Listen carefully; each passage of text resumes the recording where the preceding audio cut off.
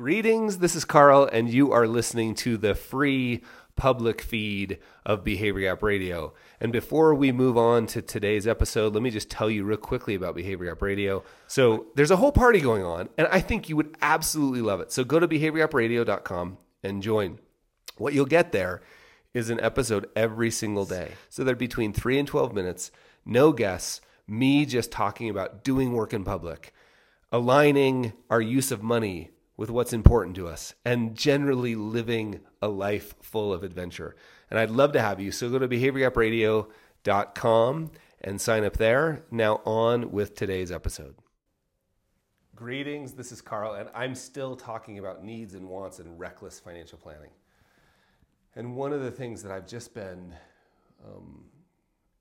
I sort of can't stop thinking about is some of the examples we have of people being reckless with their money. And one that I want to just share with you real quick is this story, and I'm sure most of you are familiar with it. It's in the book, this really short story called The Gift of the Magi by O. Henry. First published in early 1900s, 1905 actually. And it tells this story of these sort of star-crossed lovers, Jim and Della. Jim and Della. Poor, don't have anything to their names, except Jim has this pocket watch that I believe, if I remember right, was his grandfather's, his most prized possession. In fact, I think the story talks about if the king if Jim ever met the king, he would look at his pocket watch often because he would know that the king doesn't even have something that nice, right? So Jim's got this pocket watch. And Della has this beautiful, long, thick hair. It's her prized possession. She knows how valuable it is. In fact, she talks if the queen was nearby, she would, wash her hair, and just because the queen could never have something so nice. So they've got these two gifts, and they're just lamenting over the fact that they don't have any money to buy each other Christmas gifts. And so, without telling you the entire story, you can go read it. I think it's like 5 pages.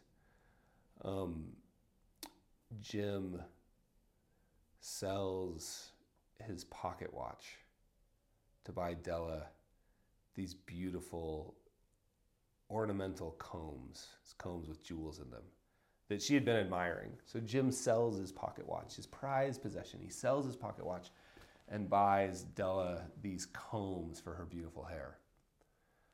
And then, unbeknownst to him, of course, Della goes and meets with one of the hairdressers who buys Della's long hair.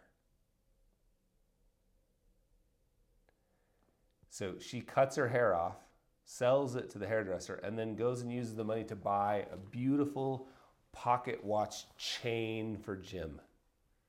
Okay, so let's just get the story right. Della has now cut her hair, given up her one prized possession, the only thing she had of value, to buy a pocket watch for Jim.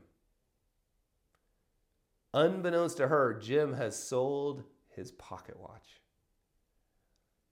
to buy these ornamental combs for Della's hair. And they give them to each other. And the point of this story, those are useless gifts, pointless, irresponsible, even reckless, unless the point is love, right? Unless it's not about money, right? It's not about this idea of the value of this is not necessarily in their usefulness. The value is in the action, right? They of course know how far the other one went in this demonstration of love. And I think what the reason the story has been shared so many times, I was trying to look at if there's how many times has this book been sold? Is there any idea of how often it's been read? And I couldn't find anything, but I mean, everybody I've talked to, which is but everybody I've spoken to about this is like, oh yeah, I remember that story. It's often read around Christmas. And I think what it's pointing to is how invaluable love is. How do you put a number on that? Right? Who gets to decide whether Jim was being reckless and Della was certainly irresponsible? Can you believe that? Your hair to buy a useless chain. Well, that's not the point. This story fascinates me because, what is the point? What does it mean? And I believe it's pointing to something slightly mysterious. We just don't seem to get it.